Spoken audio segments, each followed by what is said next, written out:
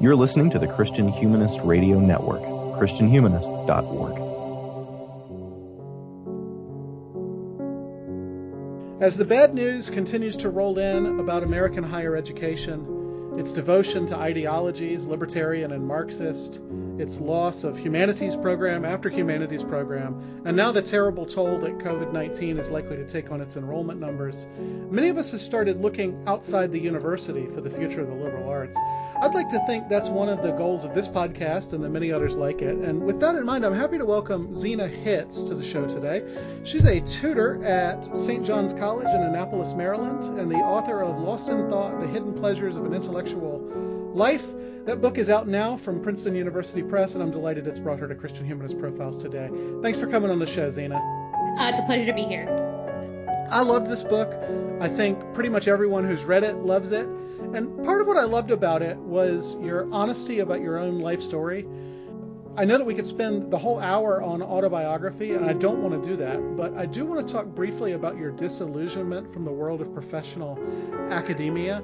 What about university life turned you off, and how did you end up coming back to it? Well, I sometimes tell the story differently every time I tell it. So it's kind of nice that there's a written record now, so I could be held to something. I think there are a variety of things that led to my disillusionment with being a research academic. I consider myself now a teaching academic, although I still do a little bit of research, but not much. Teaching has kind of become my focus. Part of it was something in myself which I became infected with by the particular academic culture I was in, which was sort of an elite competitive culture. I felt that I had lost touch with my original intellectual interest, that is, with learning, and instead had gotten sort of hooked on, first of all, a certain kind of success, a certain kind of approval, positive reactions, publications in the right journal, comments from the right people. That had kind of skewed my vision and my values, I think, in a lot of ways. And I also think that and it's interesting to me because I was pretty successful. So it wasn't as if I was being beaten down by the stick of failure. It was more like I was being corrupted by the carrot of success. I felt that I was no longer thinking freely. I was fearful about just writing what I wanted to write about, as opposed to what I thought I needed to do for the sake of my career. So, in other words, it felt to be at war a bit with my basic human intellectual interest. That was a big part of it. And the second part of it was I started being quite unhappy with the quality of the teaching I was doing. Not because I wasn't trying, but because I felt the institutions, which were ordinary, even good institutions. I don't mean to attack any particular institution, but they were not making it easy for me to pass on to my students the kinds of habits of mind and habits of reading, habits of thinking, habits of pondering that I wanted to pass on. And I kept trying different things and nothing worked. And so finally I got fed up and I quit the profession for a time. And then I came back after some time in a Catholic religious community in Canada, because I realized that I had been thinking in my time away about how much having gone to a small liberal arts college mattered to me, how much that kind of personal care of my teachers mattered, how that kind of broad humanistic approach mattered. And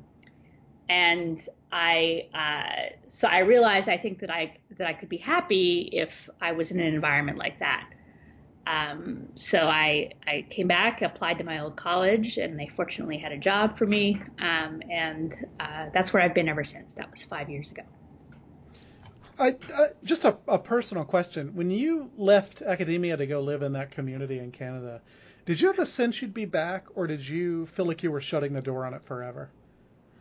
I I definitely, so officially, as is standard in Catholic religious communities, you don't make a permanent commitment for some time. You commit in stages.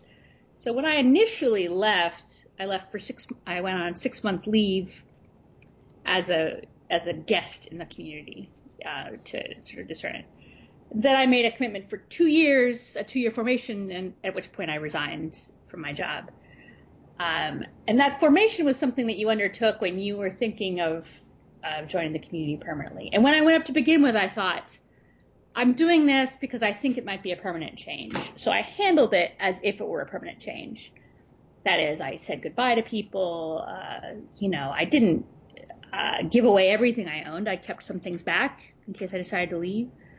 But I definitely took it very seriously as a possible permanent life change. So it was dramatic in that way. Yeah, it felt like dying in a certain way. Just saying goodbye to people, packing up stuff, and not knowing when you were going to be able to see or do things you'd been habituated to again. Right. And I mean, I have a similar story that's different in the sense that I did not join a religious community, but I left academia, and it really does feel kind of like dying, because you have this vision of yourself. Academia is not just a job, right? It's a calling. And when you turn your back on it, it must feel kind of like what leaving a monastery feels like. You thought you were this person, and you're not anymore. Yeah, I think that was a lot of it. I mean, I think I was leaving, in a way, everything I knew about myself. I had dedicated my whole life to being an academic. Uh-huh. I'd been in school my whole life. Never not been in school. I'd never been defined by something other than my academic abilities, really. So I think that was part of why I was so unhappy. That is, I think that's a pretty unhealthy way of being an academic, and not necessary. Not everyone's like that. But it was very dramatic that way. Yeah, it did feel like dying. And it felt a lot of what I think the pain of those moments were not substantive like that. That is, it wasn't, I'm leaving this thing I thought was my vocation. It was more, what will people think of me? Everyone's going to think I'm crazy. Mm-hmm. My teachers are going to, despise me, think I've let them down. My friends are going to be irritated. What if I need to get out this last article, this last book, last thing to prove, that I'm not doing this out of failure. So all these kinds of things were much more preoccupying, and much more, I think, immediately painful than the deeper thing. I think I knew, in other words, that I needed to do something non-academic. I needed to do that, and I was right. I needed to do it. So I think what was harder was the social competitive aspects of it.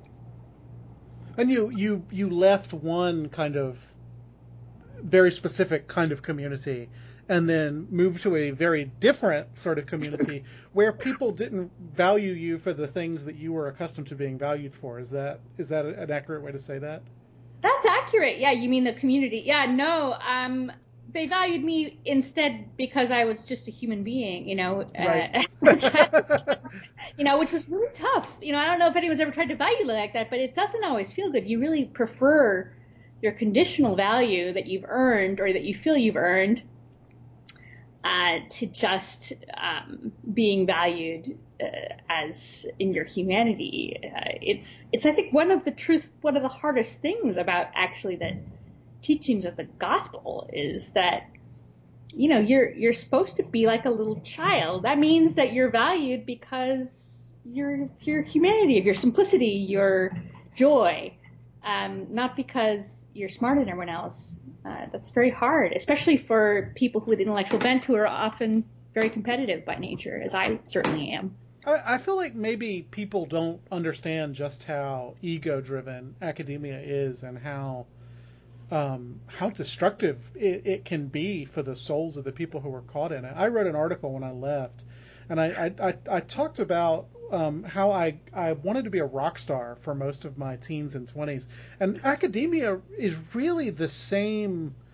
the same sort of thing, right? It's I want to be adored, either by the students or by my peers who are reading my articles. But of course, I mean, the game in academic publishing is nobody's reading your articles ever. But it really, I'm certainly not going to go so far as to say it's always unhealthy or it's inherently unhealthy. But my goodness, is it unhealthy for a lot of people, including me? I think that that's really true, and I think it's an important insight because I have known some academics over the years who were balanced, able to live an academic life without losing themselves in that way, able to be human and kind and to recognize the value of their work for what it was, which was something good, but not everything in the world. But I think that honestly, sort of wounded people are attracted to academia. People who, in a way, the Neapolitan novels, if you've read them, I talk about those in my book. That kind of example, I think, is pretty common. That is, someone comes from a background that they want to get away from, and one of the tickets to social mobility is doing well in school, getting out of your local community, getting away from the people who you feel like never appreciated you. And that leaves you a little bit unmoored, I think. And then you've got no protection from this hyper-competitive, hyper-status-driven stuff that you're exposed to. That's anyway how I would describe my experience. That, you know, I just didn't have enough from where I came from to defend against this. And that, I think, is often what attracts people to academia. It feels like a new world, a place of escape, a place where you can be someone different.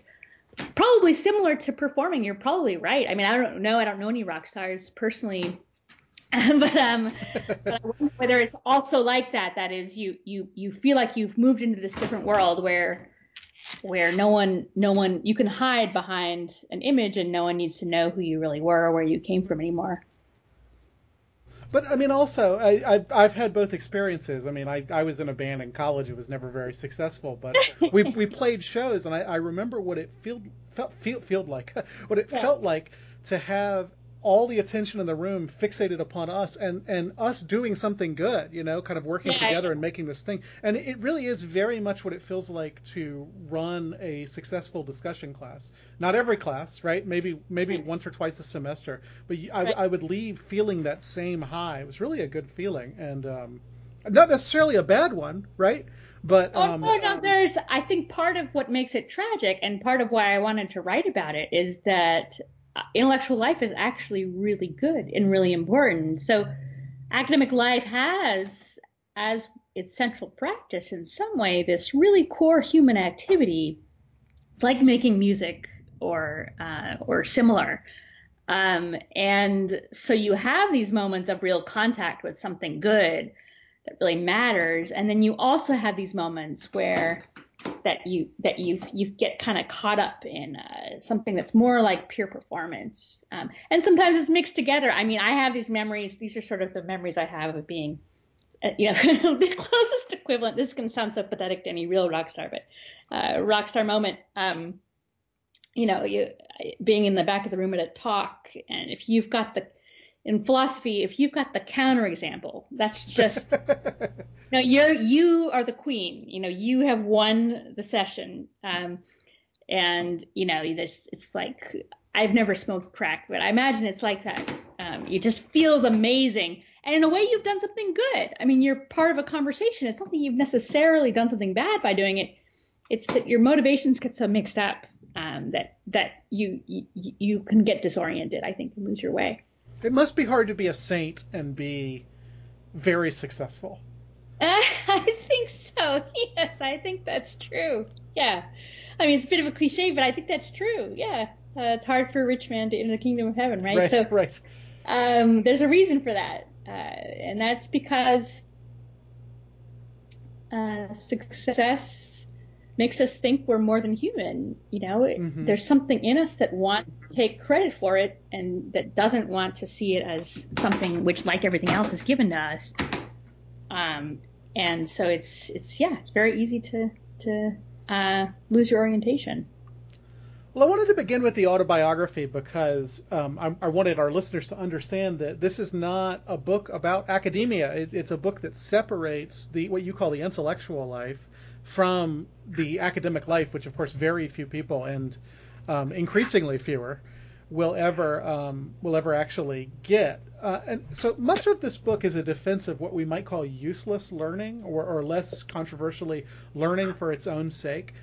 I think that is a particularly hard sell in contemporary American society because it's pragmatic, really to the point of psychopathy a lot of times. Yeah. But what I wonder is, was it ever not a hard sell? Was there some era in human history where the life of the mind flourished? I think that's a great question. So I actually do think now you're making me think a little harder about this. I have a kind of stock answer, which maybe I need to think harder about it. Maybe it's not quite right. You know, there was, I think, a kind of golden age of liberal arts or theoretical study, beginning late 19th, going into the mid 20th century.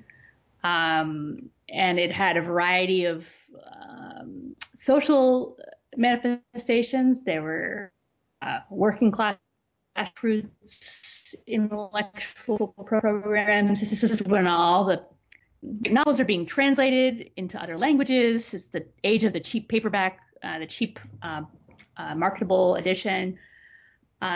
Huge growth in literacy, and then, you know, into even the 50s, 60s, 70s in the U.S., I think. Because of the GI Bill in part, right? GI Bill, and there's just money just pouring into the universities, and a certain life is, you know, it's the cost of living is very cheap. I was reading, in preparing for when I was writing the book, one of the things I read was Steve Martin, the comedian's autobiography, Born Standing Up, which is terrific. I recommend it. But he talks about being a philosophy major in, I think it's the late 60s. And they live this kind of idle life, these young people. I mean, they just don't seem to have any constraints on them. They can work on and off and go to a little bit of school and be an artist, and that there's something that's changed in the economic environment, I think, significantly. That's part of what's gone on.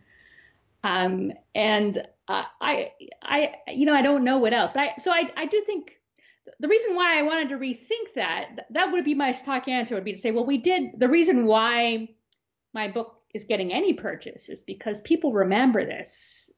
We still have this in our cultural DNA. It wasn't that long ago. Where we thought of the humanities or the liberal arts as being worth studying for their own sake. What makes me hesitate is, of course, we had actually a different set of utilitarian justifications too in those days. Sure, so yeah. It was very much, especially post-war, you know, it was you know, this is going to keep us from becoming the Nazis if we do the humanities. We're going to become democratic citizens. Which is a really bizarre point of view, given how culturally dominant Germany was. I know. It is bizarre. Although, and I think for a long time I thought, this is just crazy. Look at Germany. You know, they were better than us in every way in these respects, in music and in art and in scholarship. And look what happened to them. I have wondered whether part of at least goes along. I haven't diagnosed it yet, but something in our current moment, there's both a kind of real low point for humanistic study for its own sake, and also a real low point for egalitarianism and democracy. So it does feel to me like a very oligarchic time. And you know, there's a few people who are much, much richer than anyone else. They have much more political power than anyone else. They dictate the way things go for everyone else. That's much more true than it was when I was younger. And I wonder how these things interact. I don't know.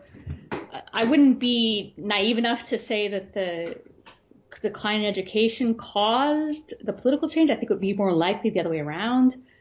But it does disturb me, and it has made me actually question a bit of the pure uselessness of the humanities. I think they actually probably have some uses, even some political uses. Even though I understand why I went in the book. And what's interesting, you bring up the kind of oligarchy, because so often the sort of education that you provide at St. John's, the sort of intellectualism that you're promoting in this book, so often it gets called elitist, as in it's just for people who have the time and money to devote to it. And one of the things I really enjoyed about this book is it is peppered with quotes from these I think late 19th century, early 20th century working class British people who had their lives changed by reading literature and philosophy, and the kind of Matthew Arnold program. Yeah. No, I think that's so important, and I think it's really weird that somehow this fact has been dropped out of cultural memory. So it's true that, among the ancient Greeks, which is something I study, it's my specialty, you would think of intellectual life as being for the few, the rich, the smart, the male people that maybe the people biological mix, and lived in the right climate. So you do have that. It's very traditional. It's very inbuilt. But this whole moment that begins, I think, early 19th century, maybe late 18th, where working people decided that they wanted the benefits of the elite education, and they took it for themselves. Now, there was some middle class outreach, some aristocratic outreach, some philanthropy involved, but a lot of it was really grassroots. And you see that not just in the British tradition, which there's this wonderful book about, the intellectual life of the British working classes, but you also see it in the U.S., in the Black American tradition. That is Frederick Douglass or Du Bois or Malcolm X or even Huey Newton. All of these people, James Baldwin, they formed themselves on great books. That is to say, they weren't sort of passive recipients of some, white rich person's education. These books are sufficiently rich and deep, and their questions sufficiently human and profound, that they were able to make themselves into free people from the books, and into their own people. And I think that kind of story is not being told anymore. And I'm trying to retell it in the hopes of saving something from the wreckage, because I think it's a crucial part of the history of education in the U.S. and in parts of Europe. That it was a vehicle of liberation for people who otherwise really had nothing, and that's the opposite of being elite. It's something different. It's a force of equality, a force of democracy, force of freedom, force of unity, all the things that I think most of us want. And it seems to me that that's exactly the conception of education that's under debate right now. There's a certain sort of academic who argues that there is no such thing as universal humanity, and so literature and philosophy in particular get reduced to exercises of power among factions and identities. Do you have any real hope that the universalist model is going to be able to endure that attack? Because I'm not sure I do anymore. Well, it depends on what you mean, I guess, by endure the attack. Is my book going to persuade everyone who thinks otherwise? No, it's not. Or similar books. Will there be a mass persuasion? I don't think so. But I do have hope that these, I suppose we could think of it this way. Part of what I think might be going on, part of why it seems plausible that there's no such thing as universality and educating is a matter of imposing, the powerful people imposing their views on the non-powerful. Part of that is because our education is not particularly well structured anymore. So you've got sort of 300 people packed into a lecture hall listening to one person. Now, that is not a liberating experience. Now, a lecture can be great. I'm not against every lecture. But that's your primary form of education. And if you're quizzed on what the professor thinks, there is a kind of unhealthy power dynamic in that kind of structure. You have to ask yourself as a teacher, as a professor, am I making it possible for my students to become like me? Or am I just chewing some stuff up that they can digest and moving on? And, those few, the true, the good, might find their way into grad school and become as smart as me someday.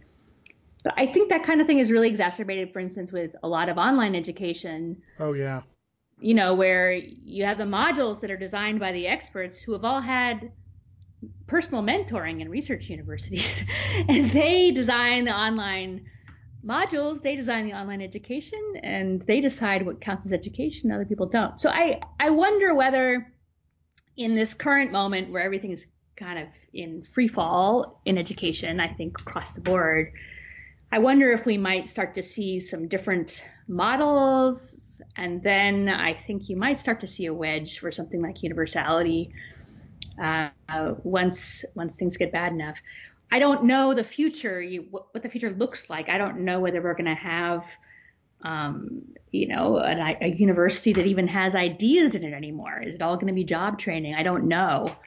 But I do think that there's a lot of people who, I think really most people, if they encounter the real thing, serious reading based on fundamental human questions, they're drawn in, they're attracted by it, they learn from it, they grow from it. And the more that we can get the practice out there for people to experience it, the better will be the fate of that way of thinking.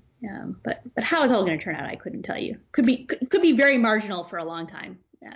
And maybe that's as it should be. I mean, maybe the marginal aspect of it is what sustains it. I mean, maybe in being official doctrine, as it were, we lose something. Well, that's certainly true rhetorically. I mean, I think if you look at one of the recent critiques of mid-century humanism I was reading, this is Mark Greif, who's written wonderful essays, which struck me actually as humanist essays. So I don't know why he's gone so hard against humanism, but he'll say, oh yes, these mid-century writers, well, they're talking about quote unquote the nature of man, but they're writing in a time of segregation. They're writing in a time of imperialist wars, and so they're not really living it out. So I think that anything mainstream ends up getting all of the vices of whatever's going on attached to it. You don't see it quite so clearly for what it is. But I don't know. Yeah. There's certainly benefits to being on the margins. You don't give me less institutional, more free, more flexible, more responsive. But of course, you want more people to have the good things. So it's a bit of a paradox. You don't want to be too happy on the margins. So yeah, it's difficulty. Have you read Walker Percy's essay, The Loss of the Creature? I have not actually. No, I've never read Walker Percy. This is you've found a hole in my erudition. I happen to think Percy's a better thinker than he is a novelist. I don't think he was very good at doing the things that make novels good. But his essay, Loss of the Creature, is interesting because he talks about how the very worst place to read Shakespeare is in a Shakespeare class, and the very worst place to dissect a dogfish is in a science class, right? Because you have this apparatus surrounding you that keeps you from seeing the creature. So he says the best thing that could happen, the best way to encounter Shakespeare, is for the end of the world to happen and you just kind of stumble across him in the ruins of a library. like in that Twilight Zone episode, except your glasses work. But failing that, he says, what we ought to do is on random days, your science class should be interrupted by somebody coming in and making you read Shakespeare, and your literature class should be interrupted by you having to dissect a dogfish every so often. Well, it's funny that you say that. I would love to read that because I think it is, in a way, a description of something like the St. John's pedagogy. Well, that's what I was thinking. Yeah, because we really make this effort, which sometimes looks ridiculous, especially to anyone really. We really make this effort to take agendas out of the classroom, to let them be free and spontaneous, and let them. We try to make mysterious exactly what we're doing. We don't have science. We have something called laboratory. We don't name our subjects in the same way other places do. I think we're partly trying to get that effect where the object of inquiry becomes something fresh and something that you can look at with new eyes and ask questions about. And, your questions will feel more real to you if they come from your own encounter with the object than they will if there's someone sitting in the front of the room saying, okay, so for the final, I want you to know, right. Blah, blah, blah, point 1, point 2, that's 50%. And then that just kind of deadens you to real spontaneous thinking. Lionel Trilling has that great line about how he assigned all this modern literature and the students, he says they looked into the abyss and the abyss looked back and said, aren't I fascinating and an interesting object of study? Isn't that great?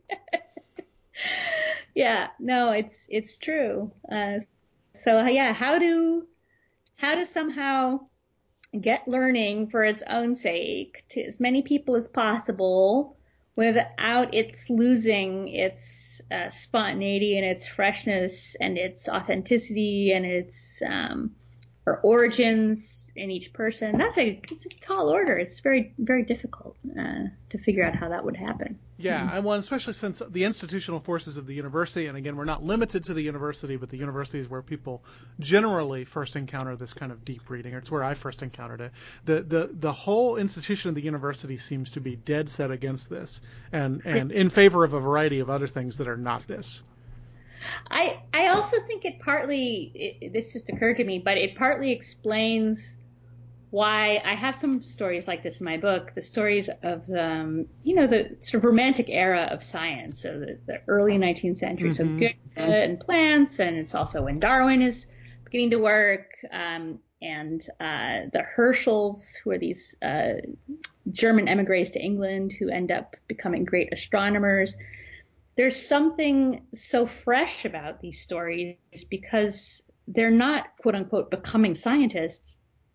They're just trying to figure stuff, they're just trying to figure something out, So Darwin's sort of in his yard, collecting bugs and like organizing rocks and throwing together chemicals for experiments. And I think he sort of takes that experience from his childhood and takes it out into the world and just looks at stuff. And it's very fresh and it's very exciting. Whereas, evolutionary biology 540, I think, takes more effort to see that as something really fresh and exciting and something that could be a source of mystery and wonder and growth and really just worth throwing everything you have into. Well, I'm glad you brought up the science and these stories of kind of amateur scientists because it's hard for me to imagine in the 21st century that sort of amateur scientist can really exist anymore because I'm not a scientist. I'm not even an amateur scientist. But I would think that most of the things that have been discovered without you needing an expensive lab to do it have pretty much already been discovered. So is there a way to kind of be that gentleman or lady scientist that we saw in the 18th and 19th centuries? I think what might be very difficult would be to have that basic human encounter with nature and all of your curiosity about it and your hard thinking about it and, the building of your own tools. It would be hard for that to end up producing cutting edge science that's going to persuade current scientists of something that they didn't already know. That's very, very hard to imagine. I don't know if it's impossible or not. Again, I don't know much science myself.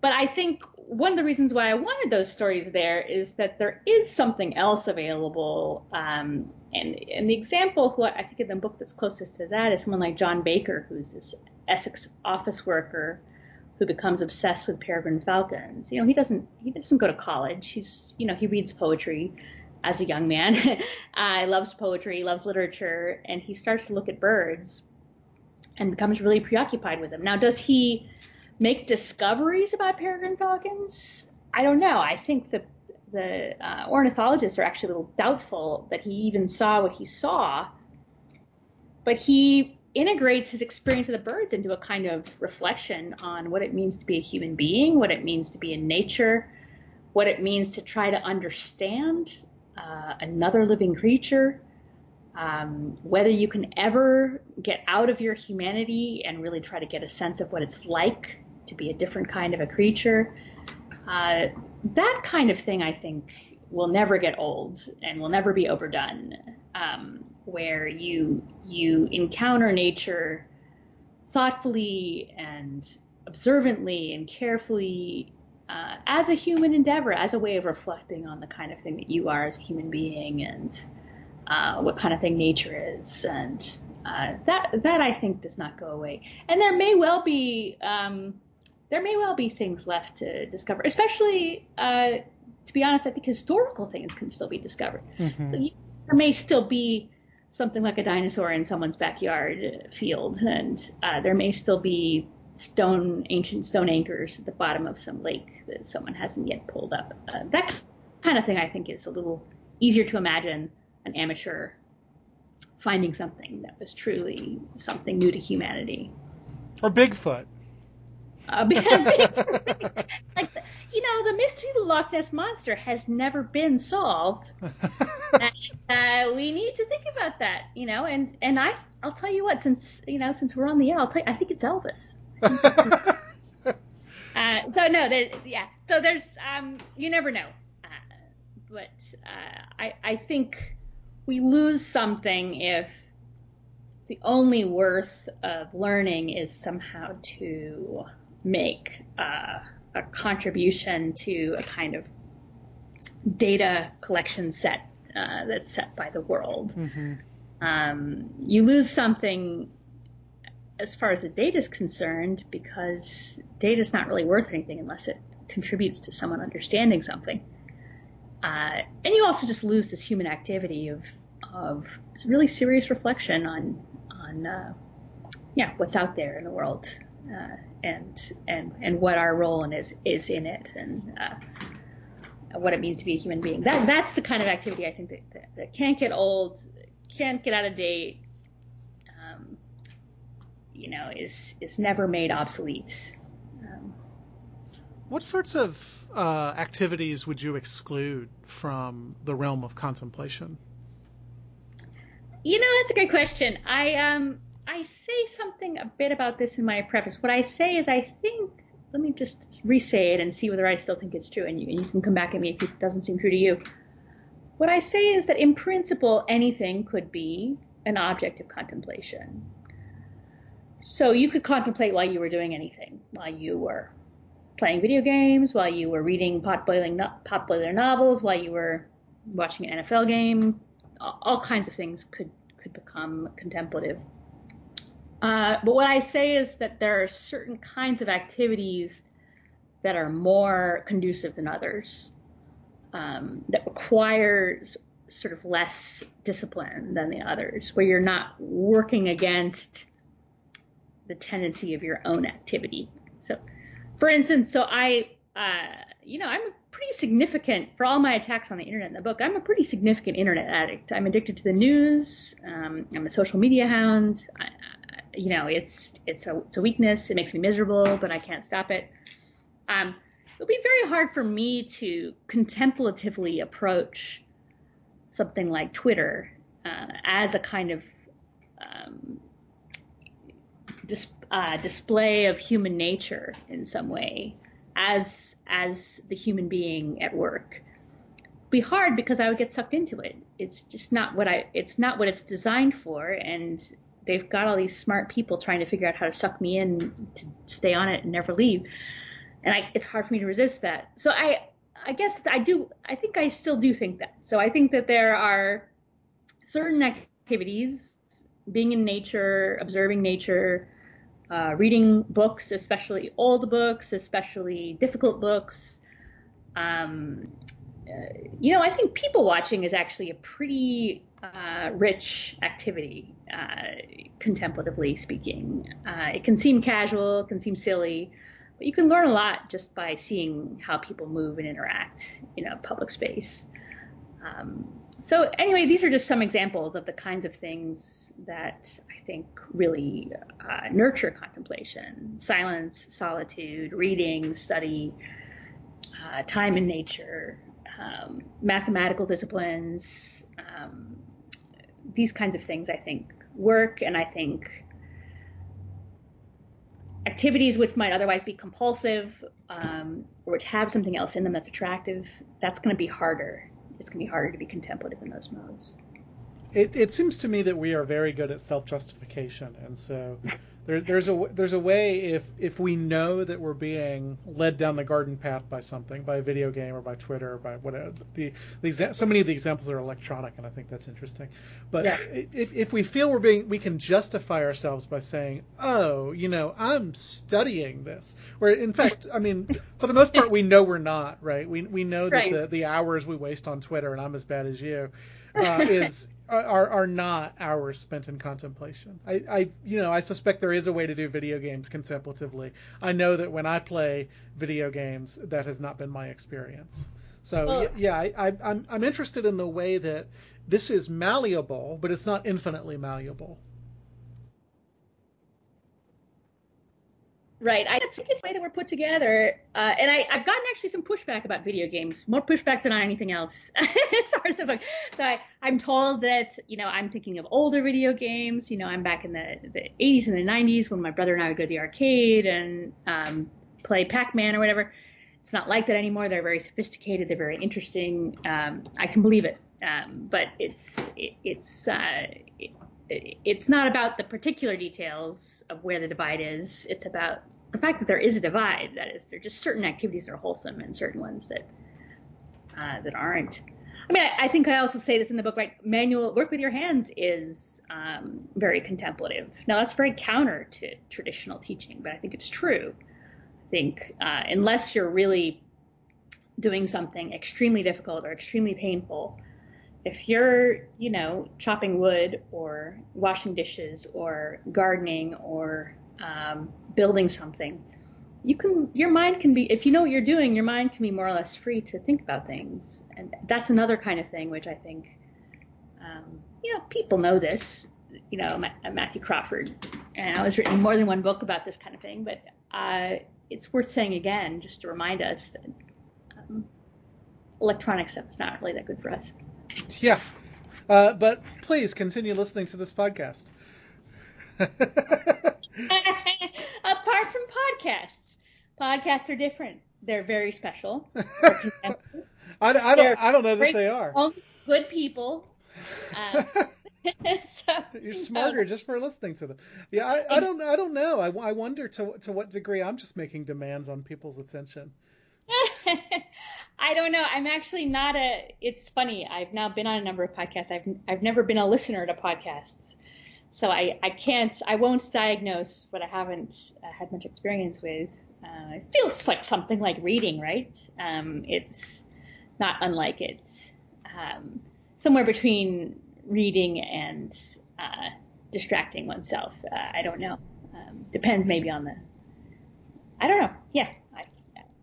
It's an interesting question. Well, when I was a professor, I didn't listen to nearly as many just because I worked with words all day and I couldn't listen to them while I worked. But I do things now that don't have anything to do with words, and it's actually very possible to sit and listen to podcasts all day and kind of pay attention to 75% of them. I don't know if that's good or bad. I think that does something to your powers of concentration, contemplation, that maybe I'm not ready to examine in myself yet, but. There's that talent for self-justification. Well, it's also true. This is part of my Twitter paradox, right? So I'm on Twitter. I got on Twitter mainly to promote my book about contemplation and about leaving behind the internet. So how am I going to reach people, to get them to read this book except through Twitter? How are you going to reach people to get them to think about, humanism and the faith and stuff like that, except through a podcast? You've got to. So these are the vehicles we have. I don't think that's too much rationalizing. I think it's actually true that we have to use the vehicles we have to even communicate what might be bad about them. Right. That's just the way things are. Yeah, I occasionally take these technophobic stances on this podcast, not unaware of the irony. Yeah, I know. Well, I'm definitely painfully aware of the irony of my relentlessly promoting contemplation on Twitter. So the best you can say for Twitter is it's not as poisonous as Facebook. I guess. Yeah. It's a different kind of poison, maybe. I think the difference is that for me, is that I don't really know the people on Twitter. So it's easier not to be angry at them. It's easier not to be angry. Easier just to get rid of them. You don't have to follow them if they're bothering you. Whereas what I found really difficult about Facebook, and I left Facebook and I think I'll never return, is seeing people that I really cared about behave badly and not being able to stop myself. I can't get rid of them. I can't defriend them. I can't. So it's that I found really excruciating.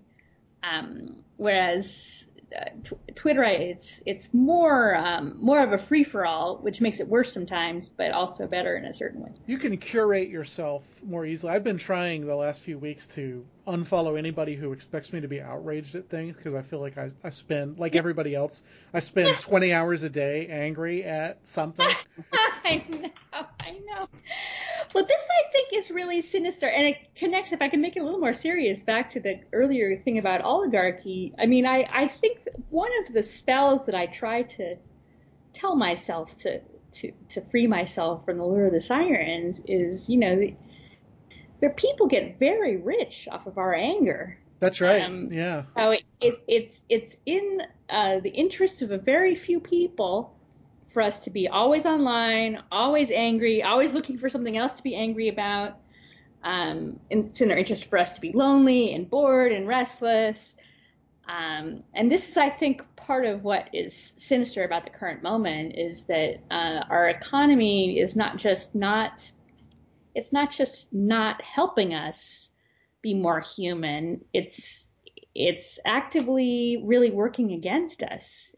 And in the long term, however addicted we are to this or that, I think we all have to have in the back of our minds at least, we've got to be looking out for opportunities to do something different and live different lifestyles that are going to be more human and more rich and more full and more flourishing. I just think that's really important. And, I'm not saying it as a problem that's been solved in my life or in the lives of most people I know, but I do know that that's what we've got to be working towards is, we've got to get out of this somehow, this particular moment that we're in. Well, I'm glad you brought it up as a function of the economy, because, the economy is taking this huge hit right now, but it seems to me that the parts of it that are taking the hardest hit are the parts that make us human. And so the things that are flourishing in this terrible economic moment are the very things that are destroying us. So things are getting worse rather than better. So even the revolution that you see happening because of the coronavirus is a revolution against humanity, not from humanity.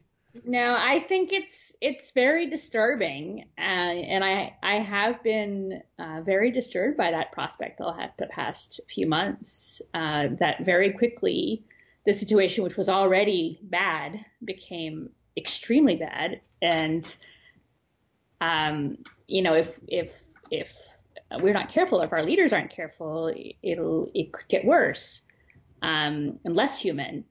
And I think the note of hope in that, and that I think is something we've seen recently too, is it's so extreme that it can generate a kind of reaction. Mm-hmm. So we may be seeing, this is my hope anyway, more back to the land kind of things, more community living, more simplicity. You know, if in a way having fewer opportunities can make it easier to walk away from lifestyles that maybe weren't that great for us anyway. I think there's reason to hope for all of that. So, you know, it's also, it's a time to think about alternatives to current institutions, since the current institutions, it seems like across the board, are functioning so badly that you can barely pretend anymore that they're working. You know, I mean, how are you going to pretend that the schools are working? You can pretend the schools are working when your kids are just going and they're not learning anything, but can you pretend they're working when they're only going 2 days a week and the rest of the time they're home with you and you're working from home? And I don't think that's going to work, right? So some stuff's got to give in some places. Do you think that the Black Lives Matter protests are a swing back in the other direction? That that's a push back towards something more fundamentally human, something more connected with dignity, which is a concept that comes up in this book? I feel like it actually has the same doubleness of the rest of the coronavirus. I think part of it really is something human, something anti-institutional, something that really wants to build a different way of interacting in community. I think you see that to some extent in the, defund the police kind of thing. It's people want to live in a different way. Mm-hmm. They're ready, or they feel that they're ready for, real changes in our lifestyle. But I think the other end of it is unfortunately moving in the other direction. And I'm concerned that the other end of it is more powerful, which is instead of building communities, what you're doing is finding central management and making sure central management does what you want them to do. Mm-hmm. When you do that, you're strengthening central management. You're not strengthening yourself. So a lot of the central control administrators, CEOs, et cetera, these people that are producing these kind of performative statements of support, that's very worrying, because they get more power from people thinking that what they say is important, rather than just people doing whatever's in their power in their world to build something that's different. So that part of it worries me, and that part I think strengthens the oligarchic character of the time. Mm-hmm. I hope that the first part is the part that has the purchase, but I'm concerned about the second. Everything eventually gets swallowed by that corporate machine, to mix my metaphors. I guess machines don't swallow things. They do sometimes. Like the garbage disposal. Yeah, that's right. The corporate garbage disposal. Except it's not garbage. It's the good things that are getting... We've dropped our wedding rings down the garbage disposal. And now... Exactly. Not very good. Now we've got some real good images going in here. That's right. It's very insidious that the powers that be have gotten very, very good at co-opting these movements and refocusing them to be about themselves and taking them away from things that matter. I mean, there's something you see, I'm sure you see this in your travels on Twitter, right? There's become a kind of a theme of like, well, thanks for signing this letter, doing X, Y, and Z, and thanks for firing this person who does this voice on this cartoon, but actually what we wanted was to hold those police officers accountable for what they did. Right. So there is that, I think, is encouraging, that there's a resistance. It's like, no, we wanted concrete results. We wanted... Oh, but if Apu's not in The Simpsons anymore, now we finally made real change. Exactly. So it's I think we could do better at being more insistent on local concrete change that makes a real difference in real people's lives, and really try to break away from these performances, which I think they in a way they kind of discredit. They have a corrupting effect. Like they make the moral imperative that I think has been displayed to us less clear. Mm-hmm. And I think that's a tragedy. We have to find a way to fight that. Well, while we're talking about the kind of evils of coronatide, as some people on Twitter call it, yeah, a number of your other models of contemplation are people like Andre Weil and Malcolm X, who devoted themselves to the life of the mind while they were in prison, while they had presumably little else to do. As it happens, a lot of us spent the last few months in something like prison during the coronavirus quarantine. And from what I've seen people saying online, most of them haven't devoted themselves to contemplation, even though they intended to. Why do you think that is? And is it a failure on their part, as I know many of them feel it to be a failure? Well, this was something that was haunting me, in my own situation, which was having a book come out in the middle of coronatide. A book about the value of contemplation and solitude and silence. So seeming like the book for the moment that somehow doesn't work because it's actually impossible to concentrate in quarantine. So I did some thinking about that. And one of the things I think is going on in my own case, at least at the beginning. Now, actually, I think I am settling into something like a more contemplative mode. At least sometimes I can latch onto it. But at the beginning, it was quite frightening. You get this, this terrible disease. It's everywhere. You can't see it. It can kill you, or it can kill your parents or your grandparents, or your elderly friend. You don't know how bad the collapse is going to be. You don't know what's going to be left standing. Literally every institution that's not a tech company is under some kind of dire threat. And I think it's very hard to concentrate in the context of that anxiety. So I think that one of the things I've speculated about the prisoners is that they had to get to a point where they accepted that this was their reality and they were going to have to make the best of it. And you can't force that moment, the moment of surrender, when you realize, okay, like this isn't going to change tomorrow. I'm not going to suddenly be able to go to parties and go back to work tomorrow. I'm going to be stuck here. So what am I going to do with it? How am I going to live like that? That's, I think, the moment where you can begin really contemplating, thinking, pondering, getting through your library, working out some math proofs, if that's what you do, bird watching. It's the moment of surrender. I think that's part of it. I have another thought. This is my second thought. That was my first thought when I first started thinking about this.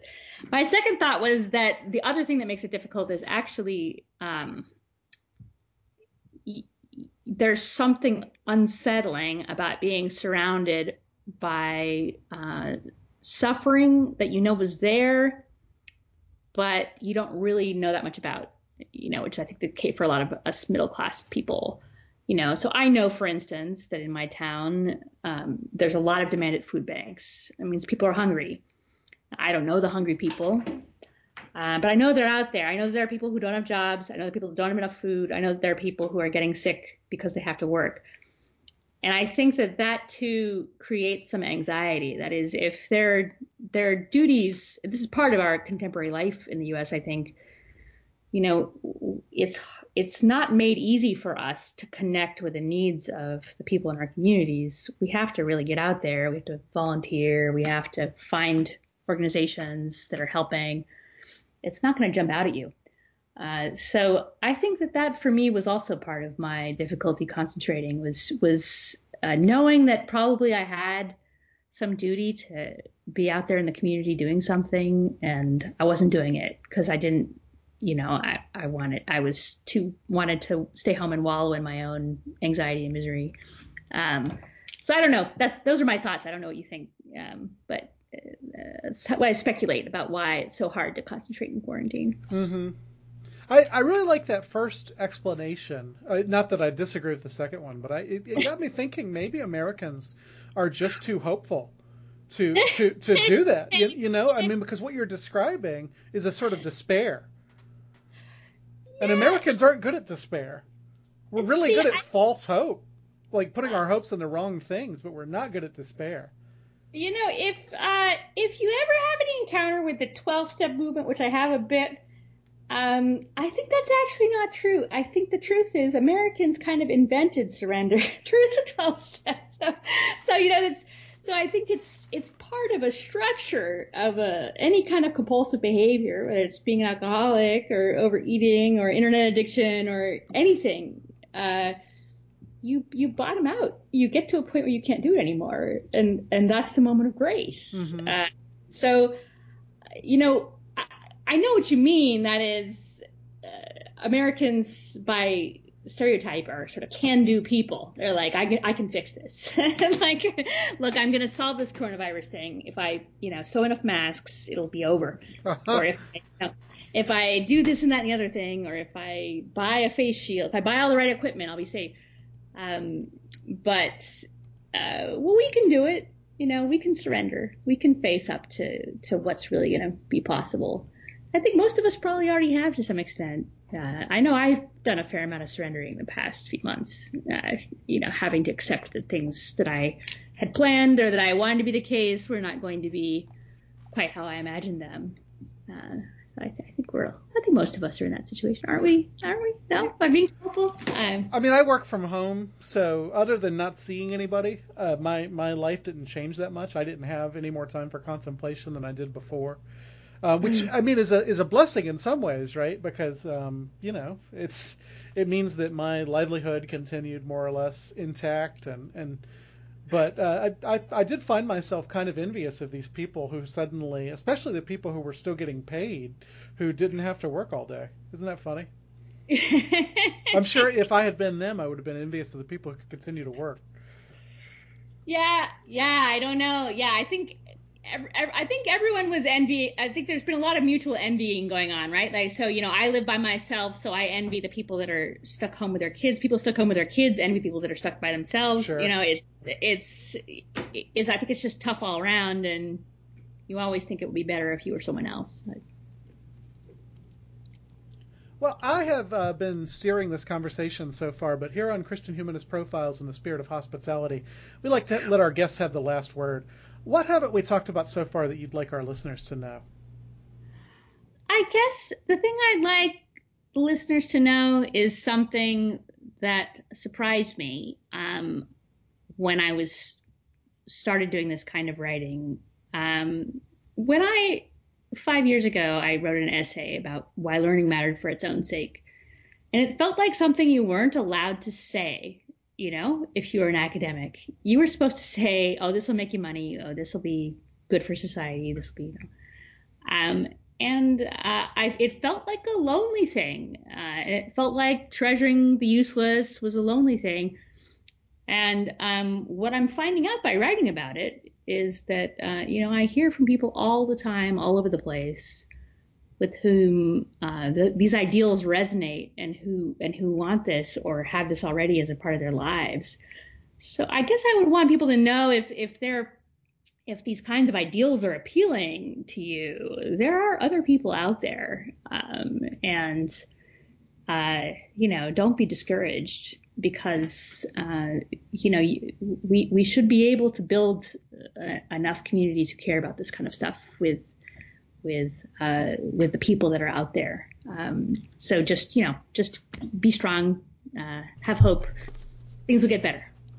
I'll tell you, this book came along at really exactly the right time in my life because, like I said, I left academia last year, and I've been just kind of struggling with, who I am, how I'm going to continue to do this, and man. You said some things in here that I really needed to hear, and I really appreciate it. Oh, well, thank you so much. That's, of course, exactly the kind of thing that I want. It's just the kind of experience I want a reader to have. So thank you so much for saying that. And with that in mind, I'd like to, if you don't mind, I'd like to read this passage. I don't know that I've ever done this on the show before, but this passage really hit me, and I want our listeners to hear it. You're talking about Albert Einstein working in the patent office and how much of his thinking he gets done working this crappy job in this anonymous place. Natural as the little plant may be, the seclusion of Einstein's patent office is not chosen, as Mary's is, you're talking about the Virgin Mary, but presented to him as a place of failure. While he saw the job in the patent office as a saving grace after months of struggling to feed himself, it is evident from his continued attempts to secure an academic position that it was not the first choice of the job-hunting graduate student hungry for approval. For those of us without the strength or the insight to choose for ourselves such quiet, withdrawn places, failure is perhaps the best trod route to inwardness. And I really appreciate you writing that, and I hope it's true. I think it is true. I wouldn't have written it if come on, it's got to be true. Thanks so much for having me. It's a pleasure talking to you. We've been talking to Zena Hitz. Her latest book is Lost in Thought, The Hidden Pleasures of an Intellectual Life. That book is available now from Princeton University Press. You can find a link to purchase it on our website, christianhumanist.org. Christian Humanist Profiles is a production of the Christian Humanist Radio Network. Our press liaison is Kristen Filippic. Our audio editor is Britt Stack. Thanks for listening.